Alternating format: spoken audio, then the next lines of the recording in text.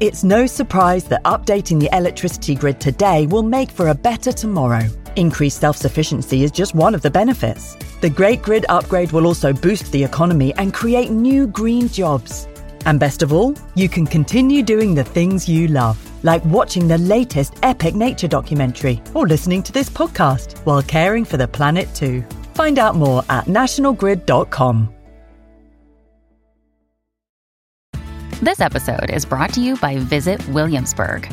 In Williamsburg, Virginia, there's never too much of a good thing. Whether you're a foodie, a golfer, a history buff, a shopaholic, an outdoor enthusiast, or a thrill seeker, you'll find what you came for here and more.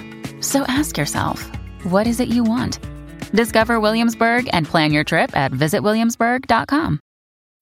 When you need mealtime inspiration, it's worth shopping Kroger, where you'll find over 30,000 mouth-watering choices that excite your inner foodie. And no matter what tasty choice you make, you'll enjoy our everyday low prices, plus extra ways to save, like digital coupons worth over $600 each week. You can also save up to $1 off per gallon at the pump with fuel points. More savings and more inspiring flavors make shopping Kroger worth it every time. Kroger, fresh for everyone. Fuel restrictions apply.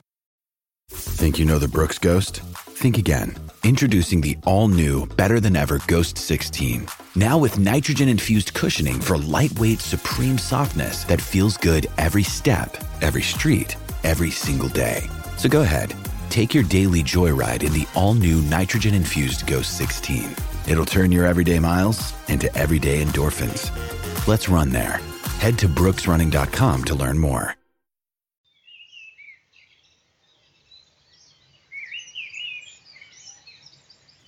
Hello and welcome to the BBC Country Farm Magazine podcast, the podcast that takes you on great escapes into the British countryside, chats to fascinating rural folk and asks curious questions about the big issues. My name is Fergus Collins, the magazine's editor, and in this episode I head to the RSPB's Nags Head Nature Reserve in the Forest of Dean in Gloucestershire. Here, for an autumn walk, I met up with Sarah Orme from In the Moment magazine to talk about mental health and how nature and the outdoors can help us all cope with our busy and often stressful lives. We also have a very exciting encounter with an unusual wild mammal deep in the forest. Here's how we got on. So we're talking today really about, well, we've come to a forest, we've come to the Forest of Dean, because we're getting away from, we both work in a very busy office. There's 500 people in that office in the centre of Bristol with busy. Let's just come out and have a deep breath and talk about some of these issues and why coming out to places like this, we're just walking through a glade here with everything's just past it a bit, all the brambles, bracken, everything's dying down a little bit. It's a lovely feeling sort of after the Lord Mayor's show, forest just going back to sleep for the winter. It's valuable in our lives to have these experiences. Yes, and I think people who spend a lot of time in nature, there are studies that show that they feel more relaxed. There's a recent study that came out this year which said that spending 2 hours a week in nature makes you feel healthier, you're less stressed. And the good news is you don't actually even need to be doing anything, even just sitting in nature for a couple of hours a week. So you don't need to be stomping over hills and sort of pushing yourself to see something amazing or drive miles to go to a beautiful landscape. Just being out in nature like we are here, we're in 40 minutes from Bristol. Yeah, just being outside. I mean, if you're not particularly mobile, then, just finding somewhere nice where you can go in nature to sit, that could be beneficial. There are also studies that suggest that even if you just look at pictures of nature, that can make you feel up to 60% less stressed, which is really interesting. So if you were to buy something like BBC Country Farm magazine, yes, it could be doing good. Just while we're walking along, so we're going to look at, we are here to look for nature as well. There are these, so we're walking along a path that's probably about 8 foot wide, but along the sort of grassy verges, and there are lots of, it looks like someone's been at it with a trowel, but very messily, and these are the rootlings of wild boar. And Yes. quite a big population of the forest. They've done quite a bit of damage by the look of it. It looks like somebody's been hacking at it with a trowel or something. Yeah, I mean, they're just after little grubs or roots, anything. They'll eat anything. They're pretty omnivorous, but there's a big population of wild boar in the forest. So if we spot a boar today, it would probably make my blood pressure rise quite high and be very unmindful, but it would be a wonderful experience. Yes, maybe a little bit scary. Hello, good morning. Hi. Good morning. So, being out in nature, you're saying, is good for... What does it do then? What does it do sort of physiologically? Well, it's quite interesting. It's in Japan, they have something that's called Shinrin-yoku, or it literally translates into English as forest bath. And that's a practice that started there back in the 1980s. They were having problems with office workers getting stressed out and burnt out, basically. And so they introduced this scheme of forest bathing. And they've done studies that show that spending time in nature, it can reduce your blood pressure, it boosts your immune system, it makes you feel less stressed. So there's all these health benefits of being in the forest. Do you know how it boosts your immune system? Is it just because it doesn't put so much pressure on your system? I think it's partly the fact there's no man-made noises. That's one aspect. If we stop here, you can't hear very much at all. You just hear maybe a bit of bird song. Yeah, there's a wren or something. Yeah, man-made noises, they do make us feel more stressed. Another theory is that the trees release something that are called phytoncides. I think phyticides, I'm saying that wrong. Yes, I've heard this, that there's some sort of chemical released by plants. It's quite interesting actually because we're walking past lots of ferns here, and ferns are a good example of fractal. Is it because it provides a sort of order? Or, or some sort of...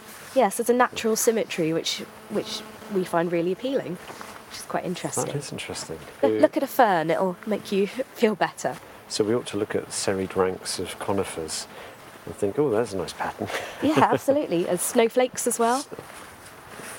You mentioned, I've heard about forest bathing. It's something that, how do you go for a forest bath?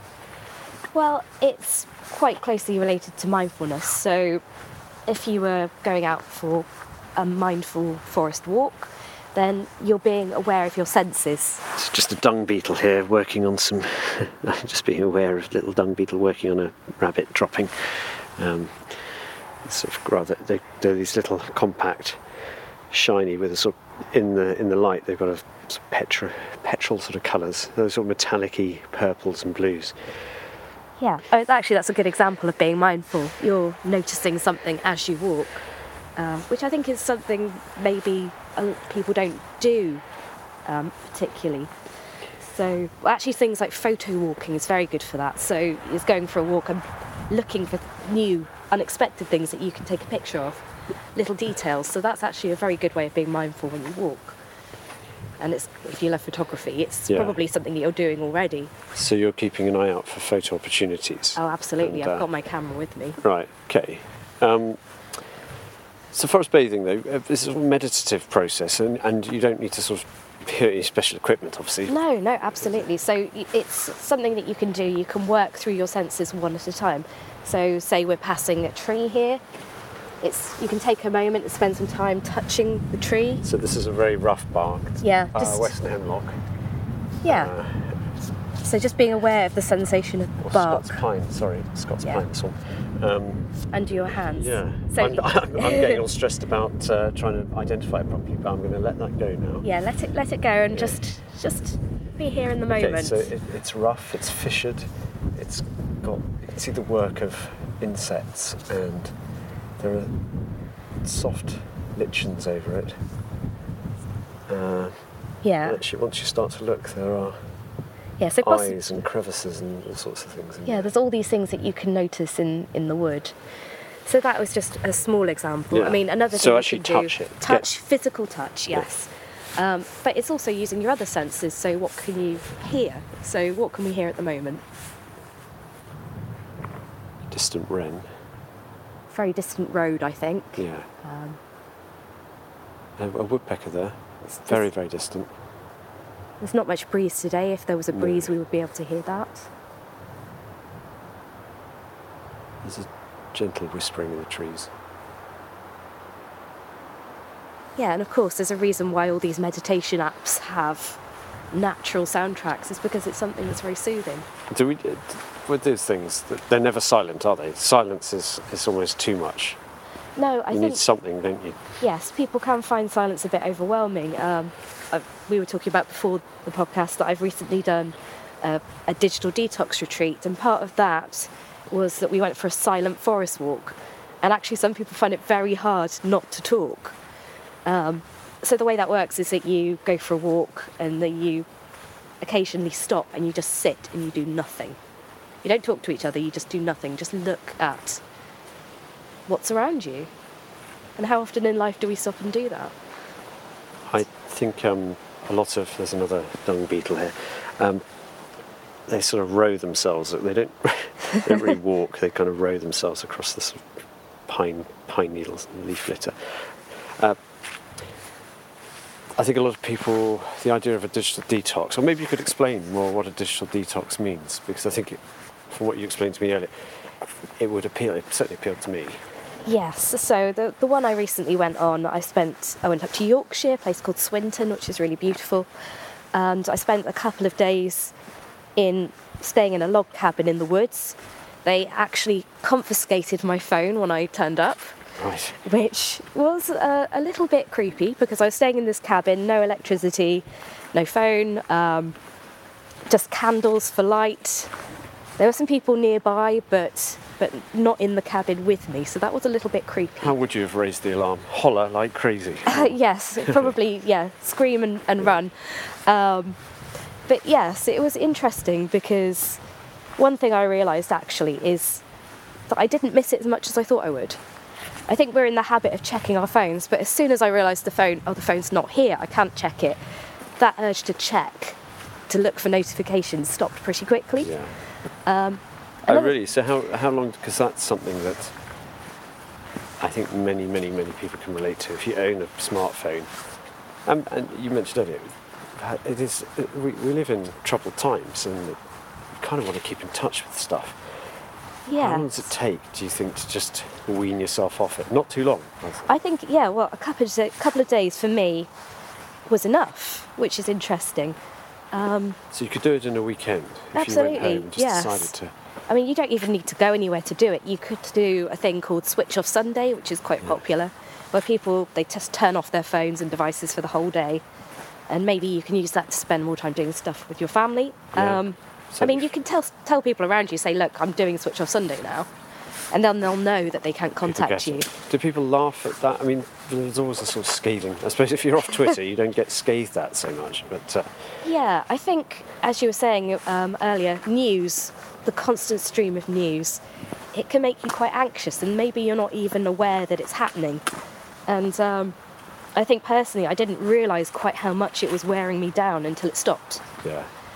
And then afterwards, it's like, well, it's important to keep in touch with the news, but I don't need to be doing it constantly. I can limit it. I can check it a couple of times a day, and that's enough.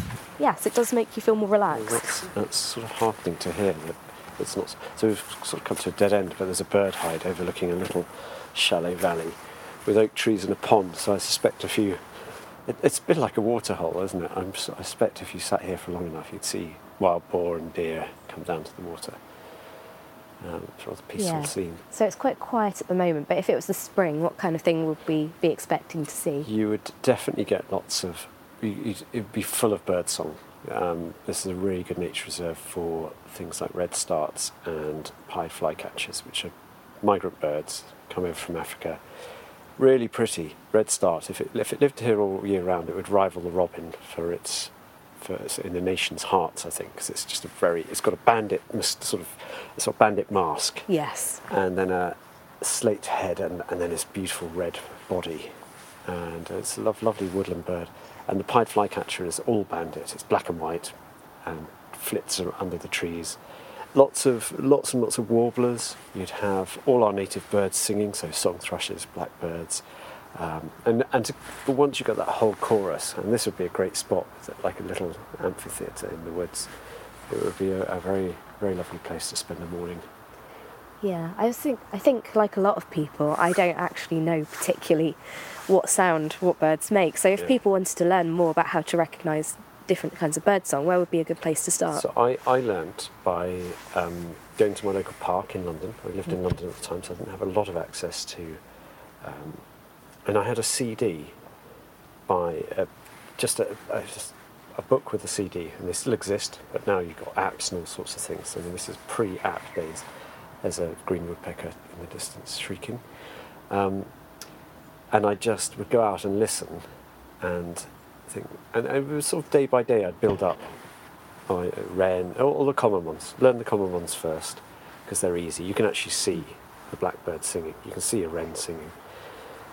And once you've got those and you become familiar, I mean, it took me a long time. It took me years and years and years. And then there's still lots of, I hear sounds in the woods, which I think, gosh, I don't know what that is. It's embarrassing. But I really like to walk now.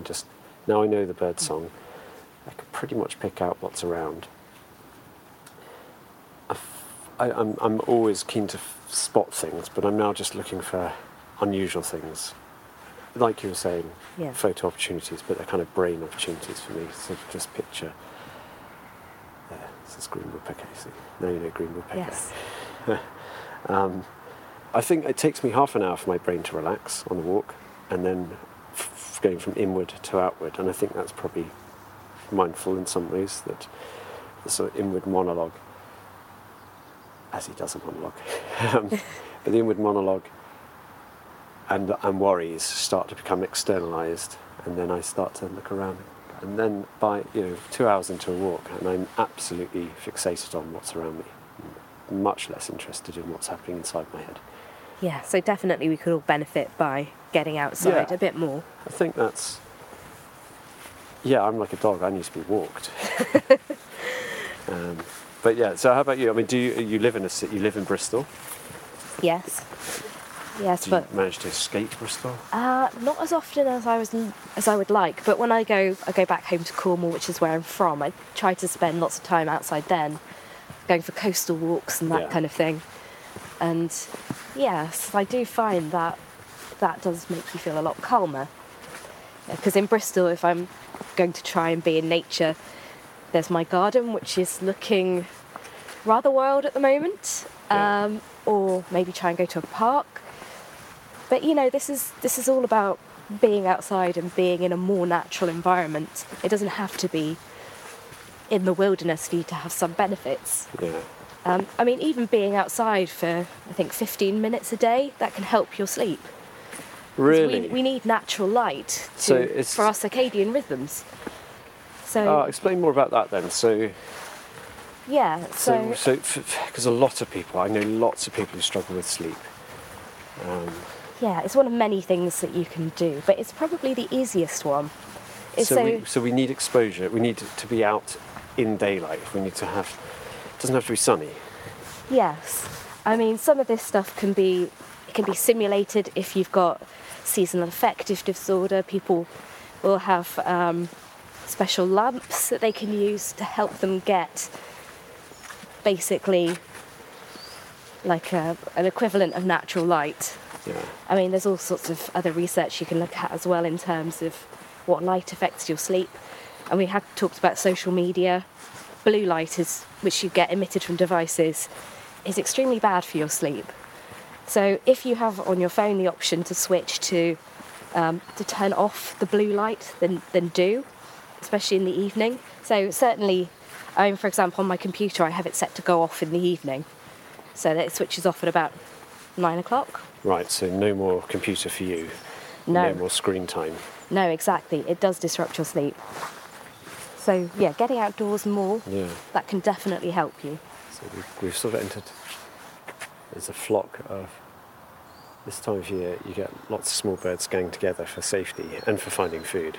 So there's... Oh man, bellowing.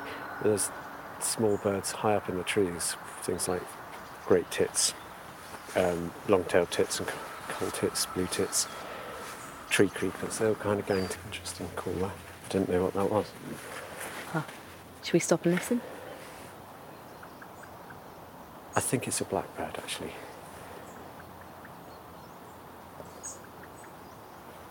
go towards it. It's just a funny little sub-call. It's a sound you might make with a finger inside your cheek popping away, but I think it's a blackbird. It's sort of alarm call, but not really alarm call. It's just testing. This is a robin singing here. Surprisingly loud. It's lovely though, it's still going. Robins are about the only... Give him a little... Robins are the only birds that keep singing all through winter. Oh, what's the reason for that? I don't think everyone really knows. They definitely like to maintain their territories all the way through. And they're also, I think, that the females also sing. This is one of the few species where the males and females sing. So the robin's all full of surprises. So while it's a beautiful noise, they really are saying, keep off my Keep patch. off, yeah, I'm still here. Get off my land, yeah. Essentially. I survived the breeding season, haven't been eaten by a sparrowhawk. I'm... Which is funny, because you always think of them as such cute Christmas card birds. Yeah, they're really vicious robins at times. I think we could go let's try the nature trail here. Okay. Yeah, two males can really fight it out in the breeding season, so February, March. So it's not, but in 4 months' time, 3.5 months' time. So late January, early February, they'll be singing, staking their claim. Some birds will even be laying eggs in February. So spring isn't that far away, weirdly. And that's something, winter time it'd be harder to get outside. You were mentioning seasonal, what do you call it, seasonal affective disorder? Seasonal affective disorder, yes. Yeah, so that's one of those things where it's just dark all the time. Yes, but, it's the time of year when we slow down quite naturally. And, there's other advantages to the winter. You can spend more time at home, you can do some crafting, you can get your friends to come over and watch some terrible films. So, even if you can't get outdoors, there's ways to enjoy the season. Interestingly, actually, my sister lived in Norway for a couple of years, and they are basically not fazed by the weather at all, the Norwegians. They have a saying, there's no such thing as bad weather, only bad clothing. Yeah, okay. And they will, even through the Arctic night when everything is dark for months on end, they'll still be out there skiing. They'll finish work and they'll go out skiing with a head torch. And I think maybe we could learn a bit from that. Be a bit bolder, so just listening, probably might not catch it on the audio. It's a nuthatch. This is a sweet chestnut tree. Can we see But I can't see any. It's a young one, so there's no chestnuts here. But it's got these amazing serrated leaves. They look really exotic. So they're a good 8 inches long, with these sharp, curled, serrated edges. No chestnuts here though. Oh yes, there's a chestnut husk, and those spikes are so sharp. That is proper defensive. But it's it's young chestnut, so there's not a lot going on. Well, we'll keep an eye out for more. Definitely. We try to really encourage people to get out in winter, because we definitely notice people drop off. There's lots of studies showing just how little the countryside is used in winter. The thought of getting cold and wet puts people off, and it's a shame because, as you said,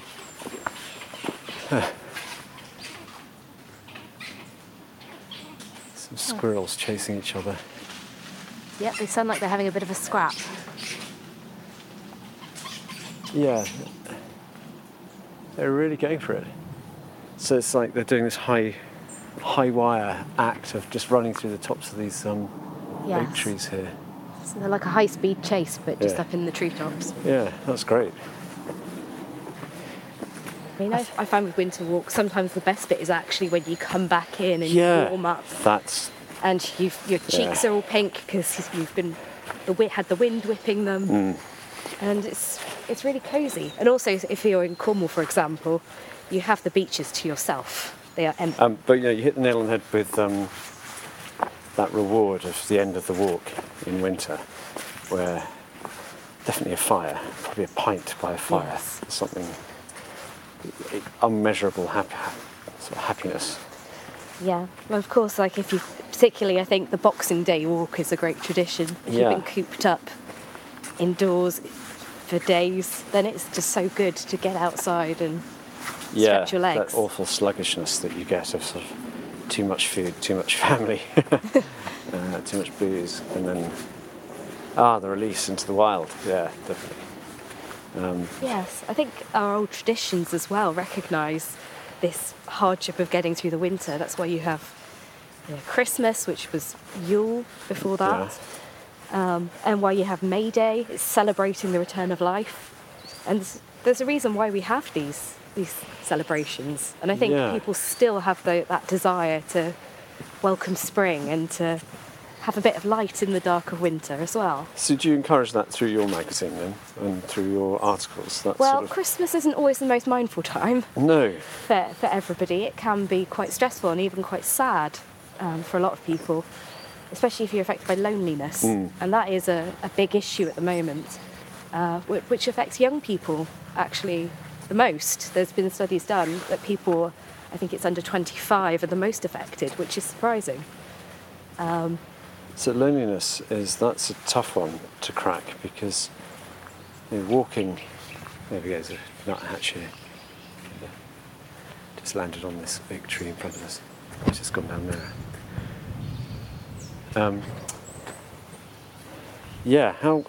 It's ironic, because you would think that social media would be making us feel more connected, but actually it's the opposite. And that we're losing our real life connections.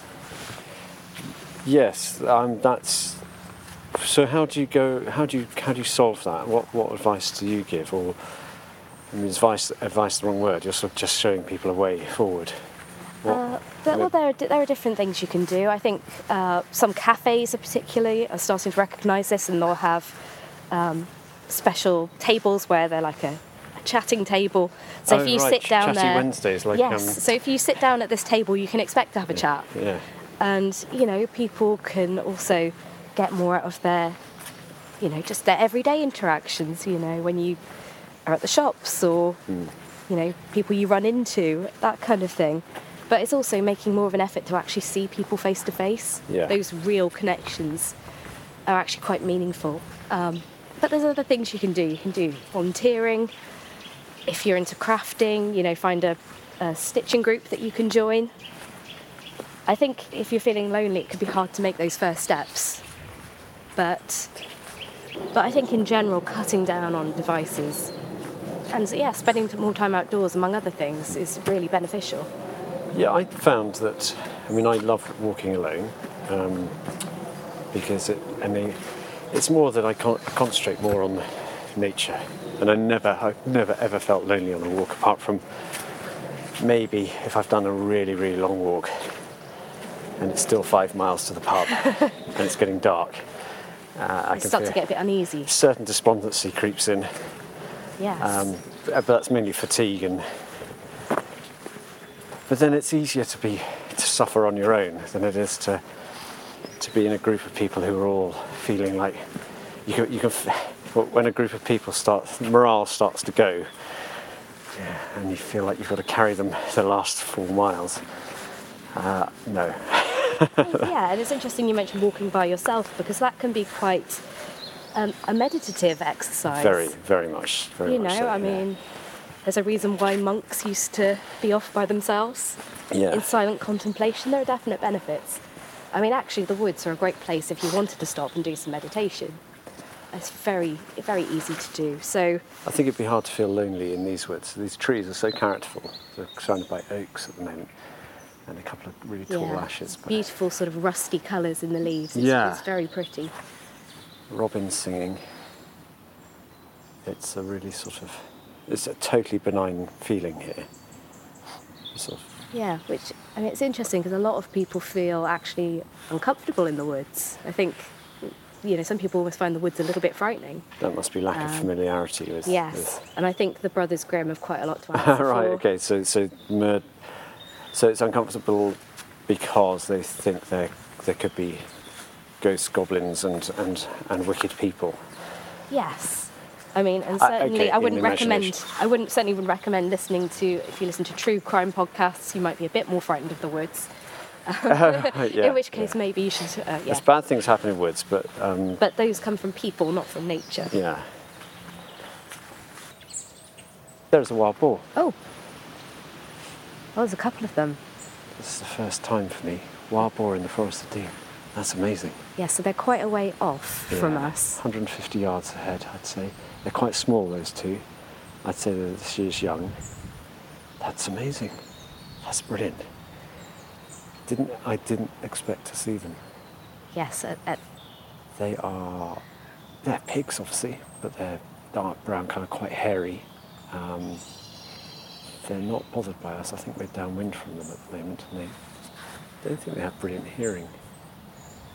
They keep crossing and recrossing the path ahead. I'm sure we'll see more of them. Fantastic. That's actually a first for me, wild boar in the wild in Britain. Very exciting. Sarah, you're a lucky charm. These are tiddlers. But the mum might be around. So acorns crashing from the canopy around. So they're probably feeding as they would have done for millennia on the acorns at the moment. So how many wild boar are there in the UK? Do you have any idea? Ooh.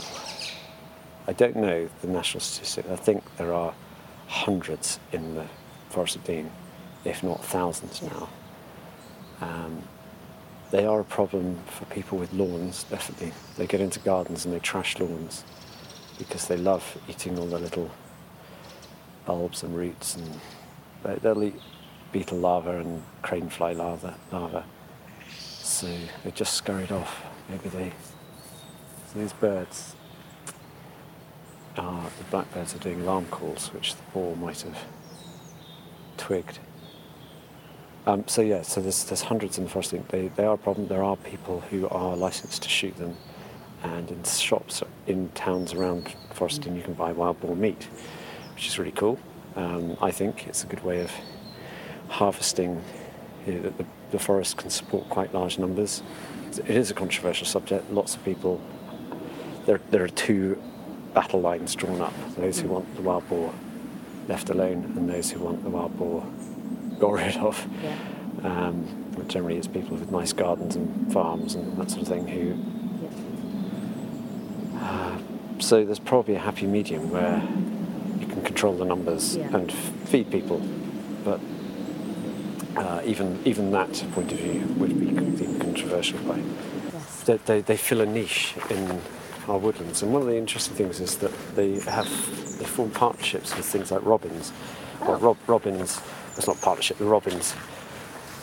I thought I saw a robin hanging around near those wild boar, and when they're rootling around, the robin will come down and eat the worms, rather like when we're digging in the garden. I see. Yes. So there's that relationship, which we often think is, robins love us humans, but they've been doing it for tens of thousands of years before we turned up. So the boar have. It's like they've long gone now. Yeah, they might be nearby. Yeah, they can probably hear us.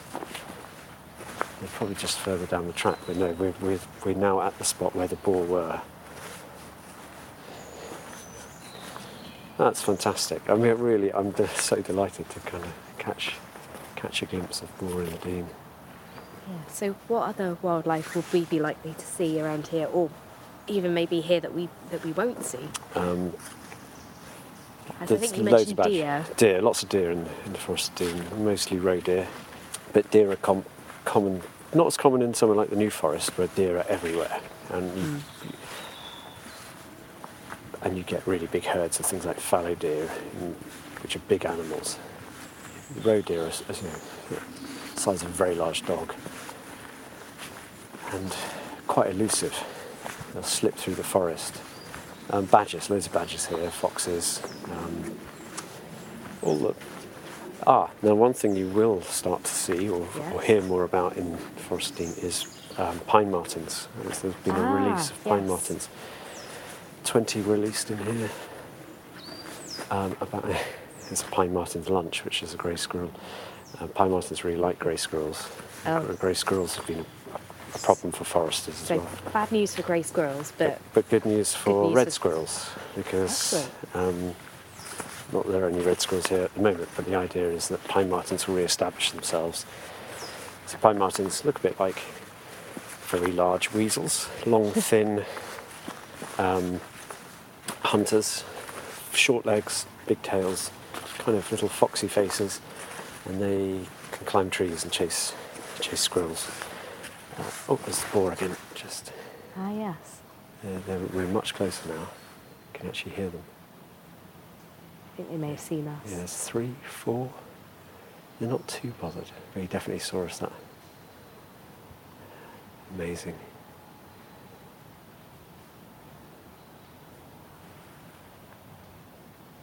You hear sort of rustles and footsteps. They're scurrying around. There's the one there. There he goes. These are youngsters. Yes, there's 3 of them. Yeah, they're not too bothered. They're just crossing the path. It's like, it's lovely because they're so unusual. I mean, these are the size of like a little Staffordshire bull terrier, I'd say. Not too big. Not too big at all. There's something behind us though. Oh, it's a squirrel. So starting to jump at small noises. Well, that's it. Now we're being surrounded and we're being watched by lots of different animals. And so yeah, pine martens, that's a big thing. Another thing, the more I think about foresting, there are beavers here, but they're in an enclosure. So there's a boar right in the path ahead of us, just over the hump.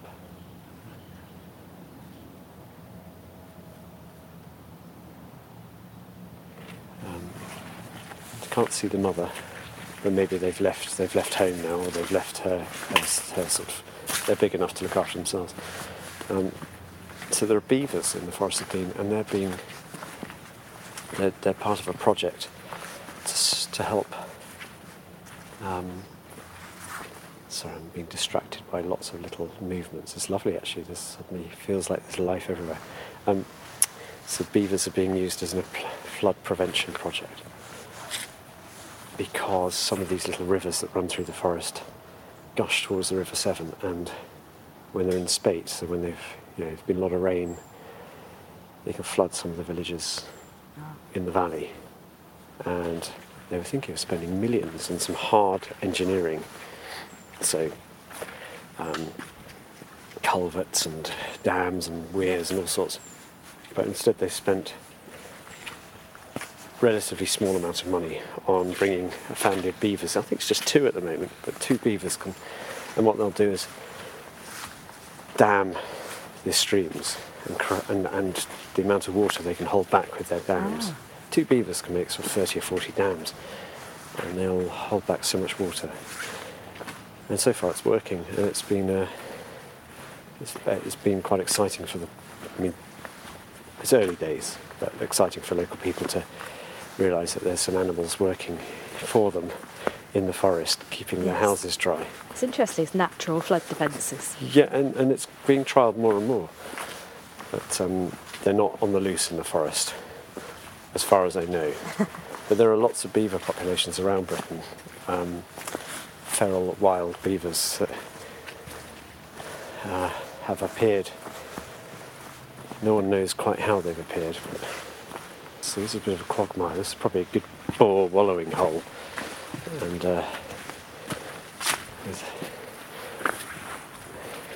so the forest is quite boggy in parts. And that's where we left it. A thoroughly satisfying autumn walk in the forest, with the first ever sighting of a wild boar in the wild for me. Thank you to Sarah for her wise words about mindfulness and how we can all find more peace and calm in the countryside. As I mentioned, Sarah works for In the Moment magazine, which also has its own podcast, and that has lots of suggestions about how to meditate, how to take more time, and to find that sort of peace and magic, peace of mind that we all need. And it's available on Acast and the Apple Podcast app. They have a great website too, which is calmmoment.com. If you'd like to have your say on the issues we discussed in this podcast, please do email me at editor@countryfile.com, and your comments could appear in our lovely print magazine, which you can buy in most big supermarkets and newsagents. I really hope you enjoyed this podcast, wild boar and all. And until next time, catch up with all your countryside needs at our website, countryfile.com. Thanks so much for listening, and goodbye for now.